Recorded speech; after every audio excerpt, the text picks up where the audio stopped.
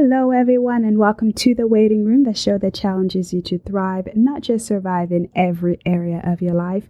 This is your host, Rue, and in this podcast, I'll be talking about the lessons we learn from waiting in every season of life because it's all about waiting well. And in this episode, I'll be talking about why financial health is so important.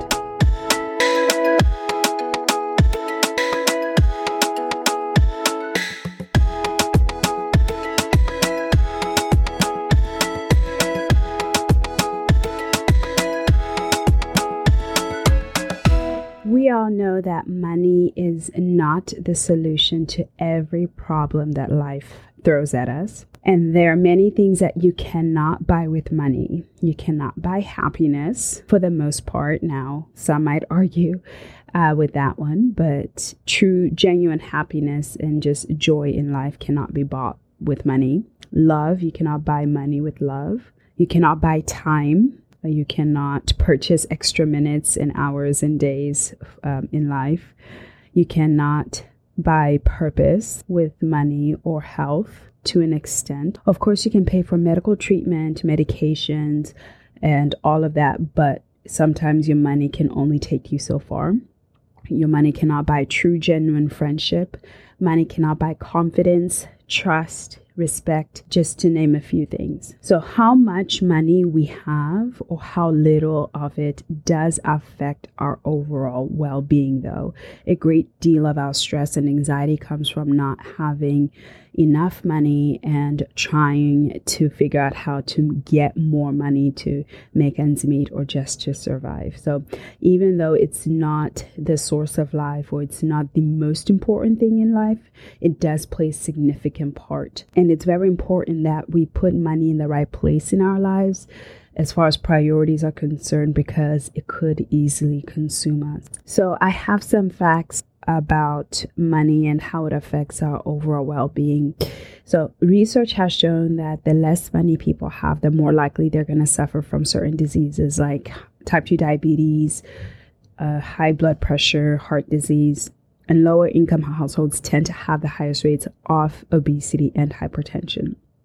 So people with higher incomes live in areas with healthier resources available, like good grocery stores, safe housing, opportunities to exercise, clean air, better schools, and that also plays a part on their health. And people in lower income areas have less money to spend taking care of themselves, whether paying for doctor visits, medicines, healthy foods. And that's just one area that show that how much money you make or how little money you make can affect your health.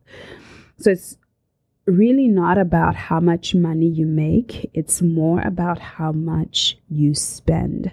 You could make $150,000 a year, but if your lifestyle causes you to spend $170,000, you're going to be in the red somewhere, and that's not healthy. And over time, just the stress of being in debt and living a lifestyle you can't afford can take a toll on your health, right? And then you could make $100,000 a year, but if you're saving your money and if you're budgeting and if you're planning your expenses, then you are going to be living below your means. And then on the flip side, if you could make $100,000 a year, but if you're living below your means and you're budgeting and you're saving, you won't be as stressed about being in debt and not being able to afford things in life. As I mentioned in the beginning, even though money is not the source of happiness and just a good quality of life, it does play a part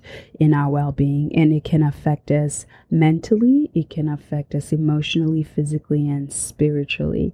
So mentally, studies have shown that people with lower income have increased risk of mental health disorders, anxiety, stress, depression, and substance abuse. So especially if it's a generational thing and it's been passed on from one generation to the other, that can affect your mental health. And then secondly, money can affect us emotionally. So some of the emotions that are typically associated with money are fear, guilt, shame, and envy. fear of not having enough, because I don't think anybody ever fears that they have too much money unless they got in some kind of shady way and they're afraid somebody's going to come after them. But, the fear of not having enough, or the guilt of spending money that they don't have or they could have spent on other important things, or just a shame of not living not being where they thought they would be, not earning what they thought they would be earning, or driving the car or living the house that they thought they would be, or envy, wanting what other people have. Having too much or not enough money can affect us. And then money affects us physically. The less money people have, the more likely they're going to suffer from certain diseases, like I mentioned earlier. And because they can't afford healthier foods or medications or access to gyms or just resources that can help them stay healthier. And most importantly, money affects us spiritually. So money doesn't solve the deeper issues in life. It doesn't take away guilt. It doesn't take away anger or depression or lust and all those other things. So a lot of times people look to money to try to solve the deeper issues in their lives, and then they might get all the money in the world that they want and they're still not happy. Just because you have a lot of money doesn't mean that all your problems are solved. Okay, because if you're not right with your creator, if you're not if you haven't surrendered your life to God and he's the most important thing in your life, and you're putting money in his place, you're gonna come up short. Okay, so how can you improve your financial health? Number one, budget. Tell your money where to go. No matter how much you're making, no matter where you live, no matter what your socioeconomic status is, you can still budget. You're basically calculating how much is going out versus how much is coming in. And you can start from there and work your way up. Okay. Also, another thing, you can spend less than you earn. And I think that's where a lot of the stress comes. People are living way above their means. Downsizing is okay. It's okay to move into a smaller house or an apartment, or to downsize your car, or cancel subscriptions, or whatever it is. Eat out less, cook more at home, so that way at the end of the month or at the end of the week, you have more money left over than you spent. Okay. Third way you can improve your financial health is pay your bills on time. Pay your debts on time. Okay, so of course you need your utilities, your mortgage, rent, all of that. But, student loan debts, credit card debts, a lot of times people try to sweep those under the rug because they get overwhelmed, and it's just easier to ignore it and pretend like it's not there. But over time, that you get interest, and that adds up, and then just the stress, you have people, collection agents calling you, and you have the chance of losing property because of not paying your bills or your debts on time. So don't ignore them, because that doesn't fix anything. Stop avoiding the issue and just start chipping away a little bit at a time. Another way to improve your financial health is to start saving. A lot of people have this mentality that, if I made more, I could save money. You can start with where you are, whether it's $5 a week, $10 a week, $100 a week, and work your way up. It's about building that discipline. If you can just become disciplined with putting money aside that you're not going to touch, you're not going to use until a specific reason, then that will help you become financially stable over time. The last tip I have for improving your financial health is giving and donations. So not only is tithing spiritual, so from a Christian worldview, we understand that tithing is very important. The tithe belongs to the Lord, so we're just giving back what belongs to him. But giving is also important as well. So tithing is spiritual. And even if you're not a Christian, you're still tithing. You're tithing to somebody, whether it is to Budweiser, to Marlboro, to whoever it is, whatever habit or hobby it is that's consuming your money, it's going somewhere. But studies have shown that people who make donations on a regular basis tend to be financially healthier than people who don't. And it's really not about how much you make either. So, think about the biggest philanthropist you heard about or you know about. They didn't always.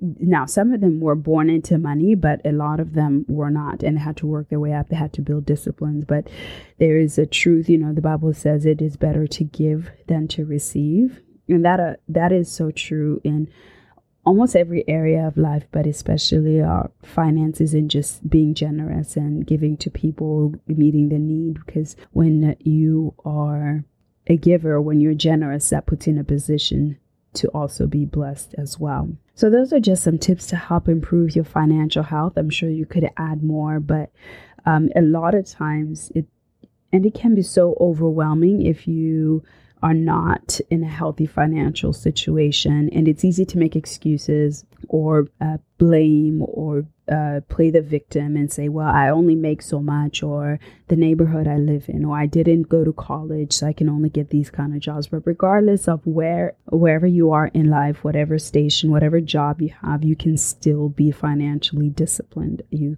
can take responsibility of your actions and take responsibility of your finances and know where your money's going. Tell it where to go instead of wondering where it went at the end of the month. So a verse that stood out to me while I was working on this episode is from the book of Luke. It says, from everyone who has been given much, much will be demanded. From anyone who's been entrusted with much, much more will be asked. So a lot of times, to me, this verse is something that I had to learn over time because, for a while you just think, well, I'm a college student, I don't have much, or I'm in this season of life, I don't have much. And if you always have that mentality, like the victim, like, oh, woe is me, I can't do what I want to do because I don't have much, you're going to keep going around in circles. But if you just, challenge yourself and say, you know what, I can do better, I can improve, I can, spend less. Yeah, I'm not making any more, but I can spend less. That way I can have more money left over to give or to be a blessing or to save or to do all these things. And then over time, you find yourself doors opening and more opportunities being available.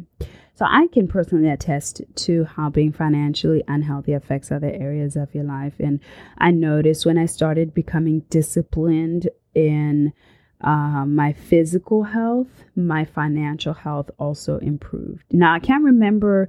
There was a season where I was just going through a lot of personal growth. So I can't remember if it was a financial discipline that came first before the physical discipline. But years ago, so over a decade ago, I just kind of got tired of where I was financially. And I started to want to learn more about becoming better with my finances and help get out of debt and things like that. So I became financially disciplined. But then around that same time as well, I was starting to be aware of just like my physical health and knowing that it wasn't where it's supposed to be. So I started my physical fitness journey, so to speak. So those two things kind of happened at the same time. But I did notice that becoming disciplined in one area helped other areas as well. So discipline is transferable. It's about, it's about the principle of the matter. Once you master that principle, you can use it in every area of life. And so I think the most important thing is just assessing where you are right now and where you want to go, and then creating a plan to help you get there. And you're not always going to be spot on. You're not going to meet every step along the way, but if you're faced in the right direction, or if you're faced in the general direction, you are more likely to hit your goal than if you're just not even aimed anywhere. I know we have different listeners, different seasons of life and different things going on, and where you want to be, where you are now, where you want to be, but don't get so overwhelmed that you don't do anything about it. You can take baby steps to become financially healthier. Moving on to the book recommendation segment. This episode, I recommend Get Good with Money by Tiffany Aliche. I had recommended it, I think, episode 7 or one of my earlier episodes. It's a good book, just good fundamentals on becoming financially disciplined. So there is a link in the description below. You can get it from Thrift Books. You can also get it audio as well. But, I definitely encourage you, or find any good financial book to help you get started and then just grow from there. I had to do a lot of reading and had to apply myself just to learn to be financially disciplined. And I'd read different articles online, books, and different sources of information, conversations with people. So it was something that you can't just be passive about changing. You have to put in the effort, and you will reap the results of the effort that you put in, whatever your goals are. That is it for today's episode. Thank you for joining me here in the waiting room as I talk about money in this episode and upcoming episodes. So be sure you tune back in as we continue our conversation with money. In the meantime, I need your help getting this podcast to as many listeners as possible. So please share this with a friend or anyone who you think would listen. And I'd love to hear your feedback. What is your experience with money, budgeting, saving, getting out of debt, all of it? Have you been successful? Is this a struggle? Please share your experience with me. You can either email me at thewaitingroom@gmail.com, or you can leave me a message on Instagram or a comment on my website. All the links are in the description below. Until next time, take care.